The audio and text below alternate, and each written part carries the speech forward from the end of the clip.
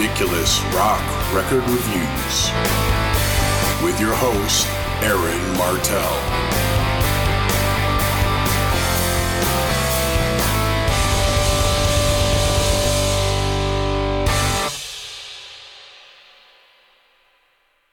Hello there, I'm Aaron Martell, and welcome to Ridiculous Rock Record Reviews, a podcast where I talk about and review a rock album of my choice.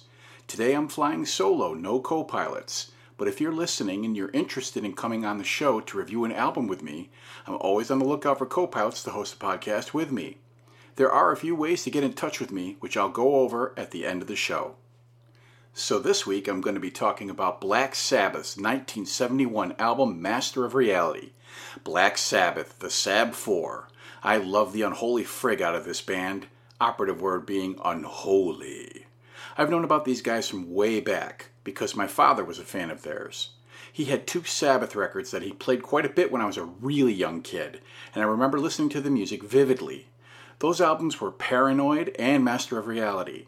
I remember staring at the cover of this album and being spooked by it, as well as being initially spooked by the loud, heavy music coming from my dad's speakers.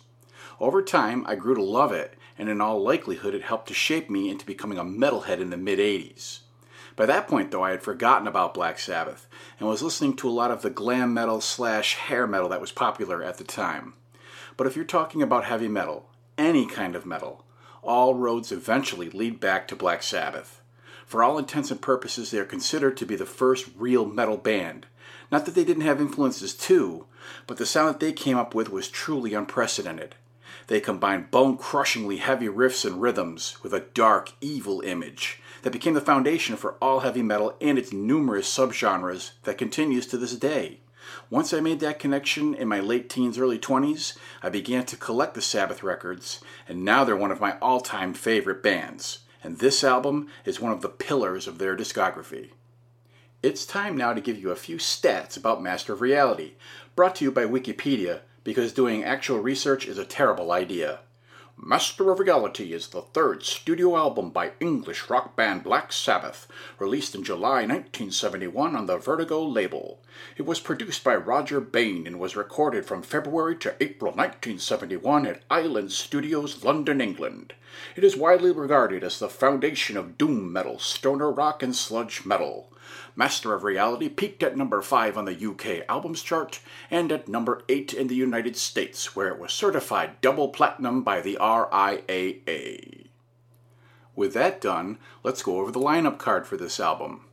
We have John Ozzy Osbourne on lead vocals, Tony Iommi on guitar, Terrence Geezer Butler on bass, and Bill Ward on drums and percussion. On this record, the entire band is credited with composing the music, with exceptions that I'll mention for individual songs. And all lyrics were written by Geezer Butler. Okay, so let's dig into the track-by-track analysis. The first track on the album is Sweet Leaf.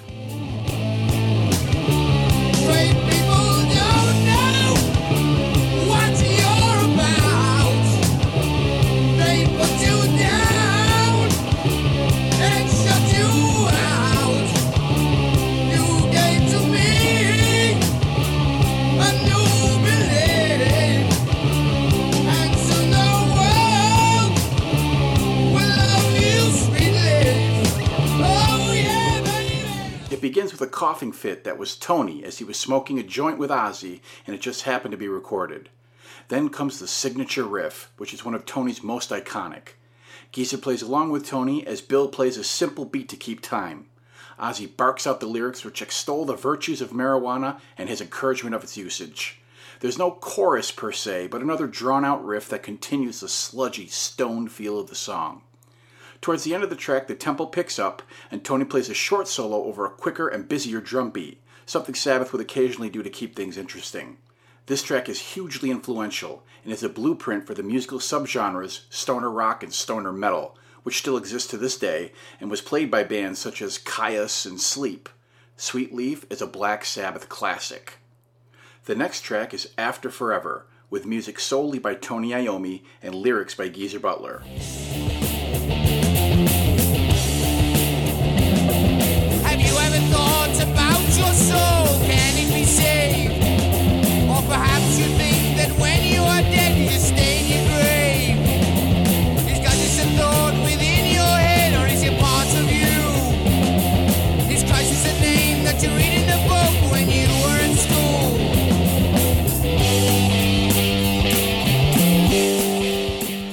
track opens with a droning synthesizer part played by Tony, leading into an opening, wordless musical passage that serves more or less as the song's chorus. Then comes the main riff, which is fucking great and in my opinion is one of Tony's most underrated. Ozzy's vocals are matter-of-fact and not very emotive, but in this case it works as he's trying to make a point here. The lyrics are clearly inspired by the fact that Sabbath was looked upon as an evil or satanic band by the general public, even if they weren't really a bunch of devil worshippers. In truth, the band brought it on themselves and exploited that notoriety, but by this time they probably felt that they had painted themselves into a corner. Geezer was and still is a Catholic, and his lyrics in this song explicitly say that God is the way to love, and that he's seen the light and is a changed man. However, certain media types latched onto the lyric, "Would you like to see the Pope on the end of a rope? Do you think he's a fool?" without context, and continue to condemn the group.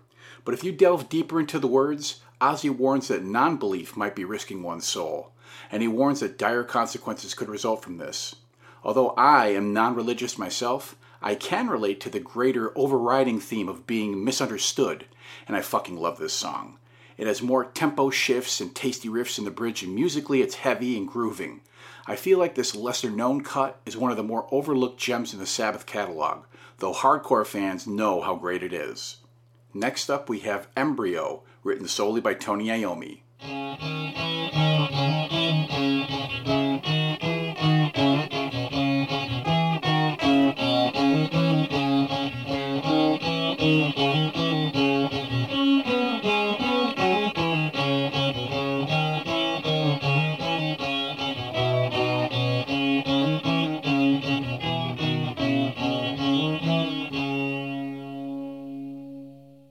Yep, that was the entire track.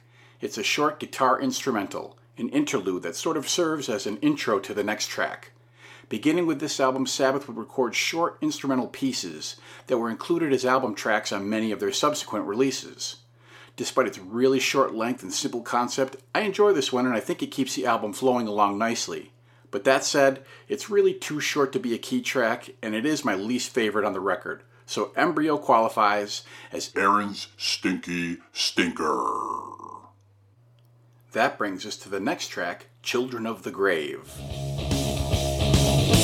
So you children of the world, listen to what I say. If you want a better place to live in, spread the word today.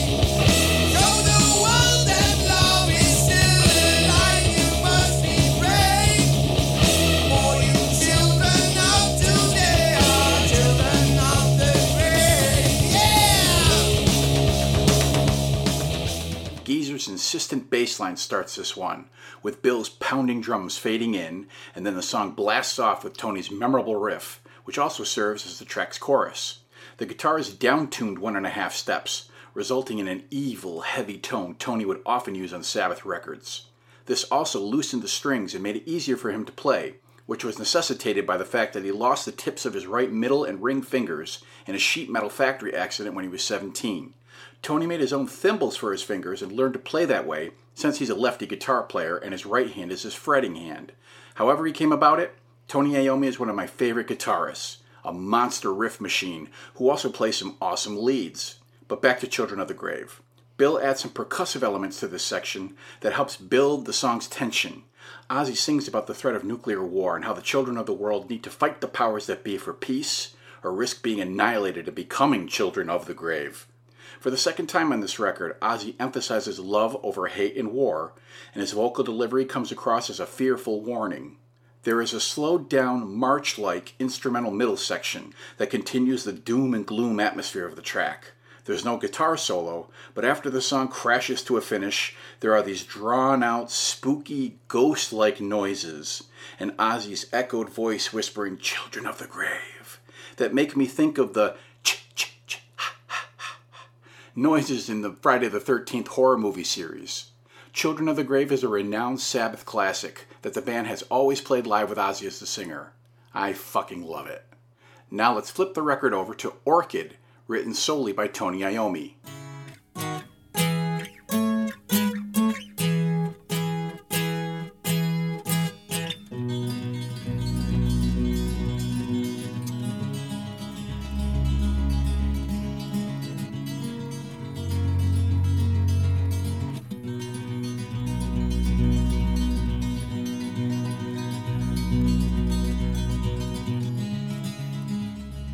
This is another instrumental interlude with Tony on acoustic guitar instead of his usual heavy riffing, and it's a really pretty musical piece. This is more involved and complicated than the earlier track Embryo, and does break up the heavy ambiance the rest of the album carries. I like when Tony does something like this occasionally, that proves he's more than just the doom metal riff master. He has more range than that, and this provides a brief moment of levity before he pummels us again on the next track. And that next track would be Lord of This World.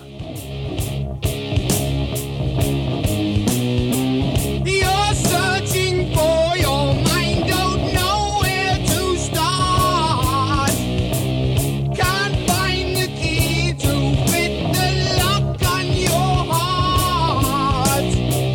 You think you know, but you are never quite sure. Your soul is ill, but you will. A dark, lumbering riff opens this one, with the band quickly coming in to join Tony, and after a few bars of this, the group establishes a solid mid-tempo groove for the verses. Ozzy plays Satan in the lyrics, mocking humanity for its pride and greed, and turning to evil ways for self-gratification, making the devil the lord of the world. Humankind may think it's innocent, or maybe not even aware of what's happening, but in the end, the devil will win out if certain choices are made. This song gains a faster tempo in the middle section, where Tony plays an excellent solo over Geezer's busy bass playing. Geezer Butler is one of the great metal bassists, and he shines here.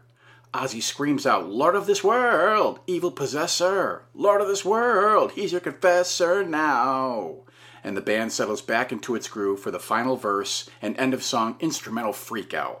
If this track doesn't qualify as a key influence on doom metal or sludge metal, I don't know what else would. I dig this tune. We move on now to the penultimate track, Solitude. My name, it means nothing. My fortune is less. My future is shrouded in dark wilderness.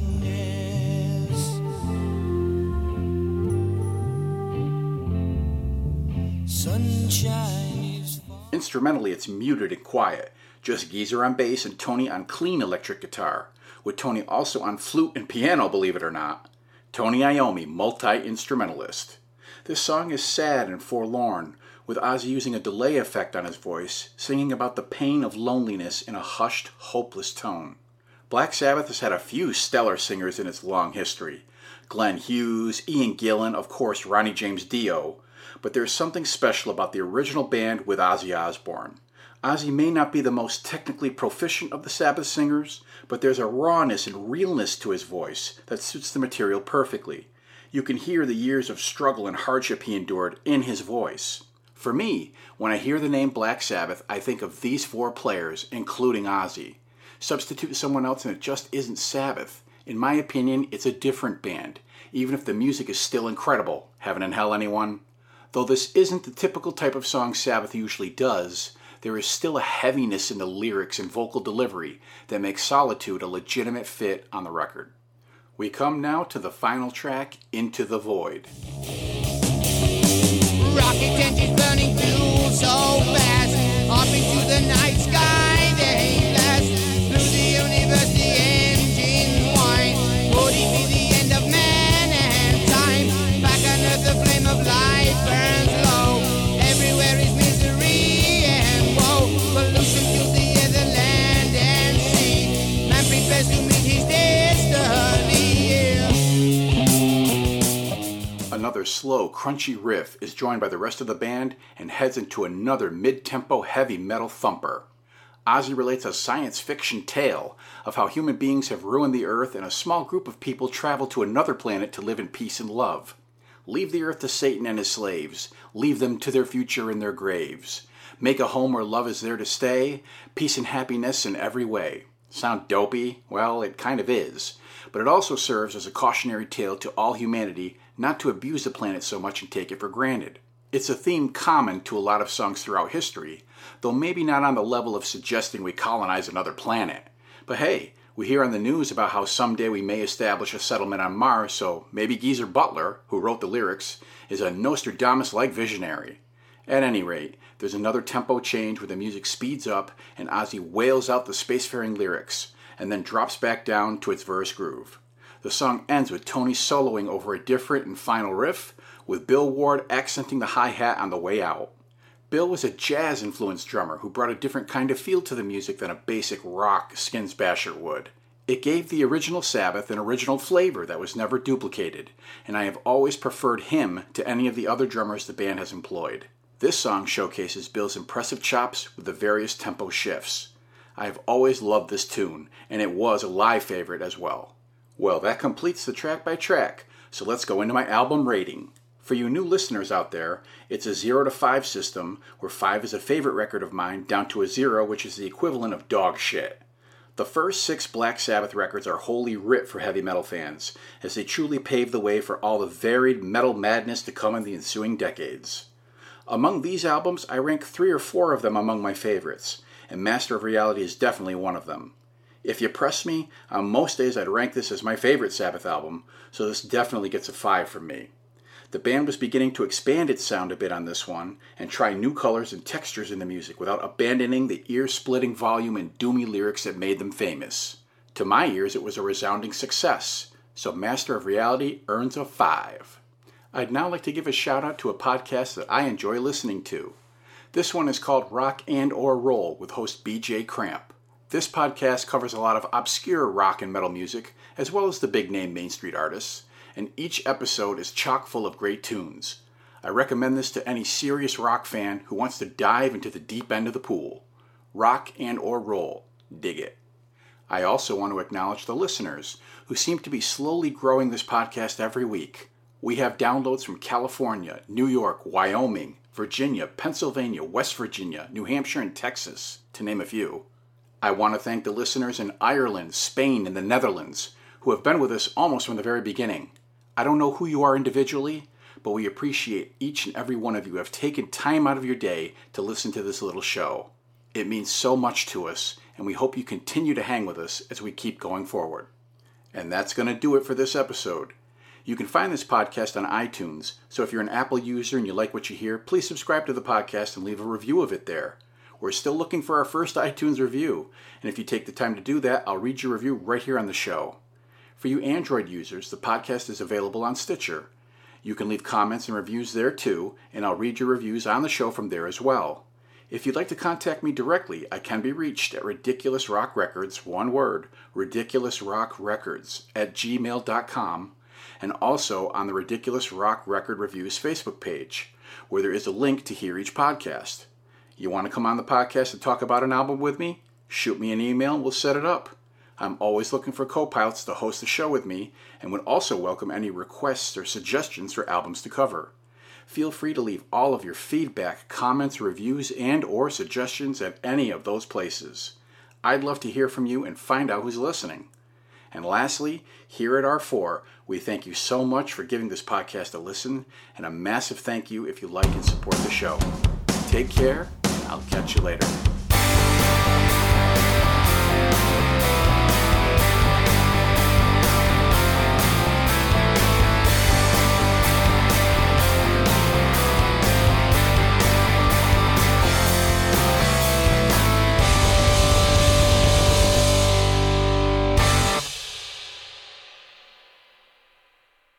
Sabbath was looked upon as an evil or satanic band. Yes, I love the Black Sabbath. They are evil, like the devil. Ozzy Osbourne makes me want to suck your blood. Ah, ah, ah. Yes, I love Black Sabbath too. They are my favorite. Black Sabbath is the greatest band in the world.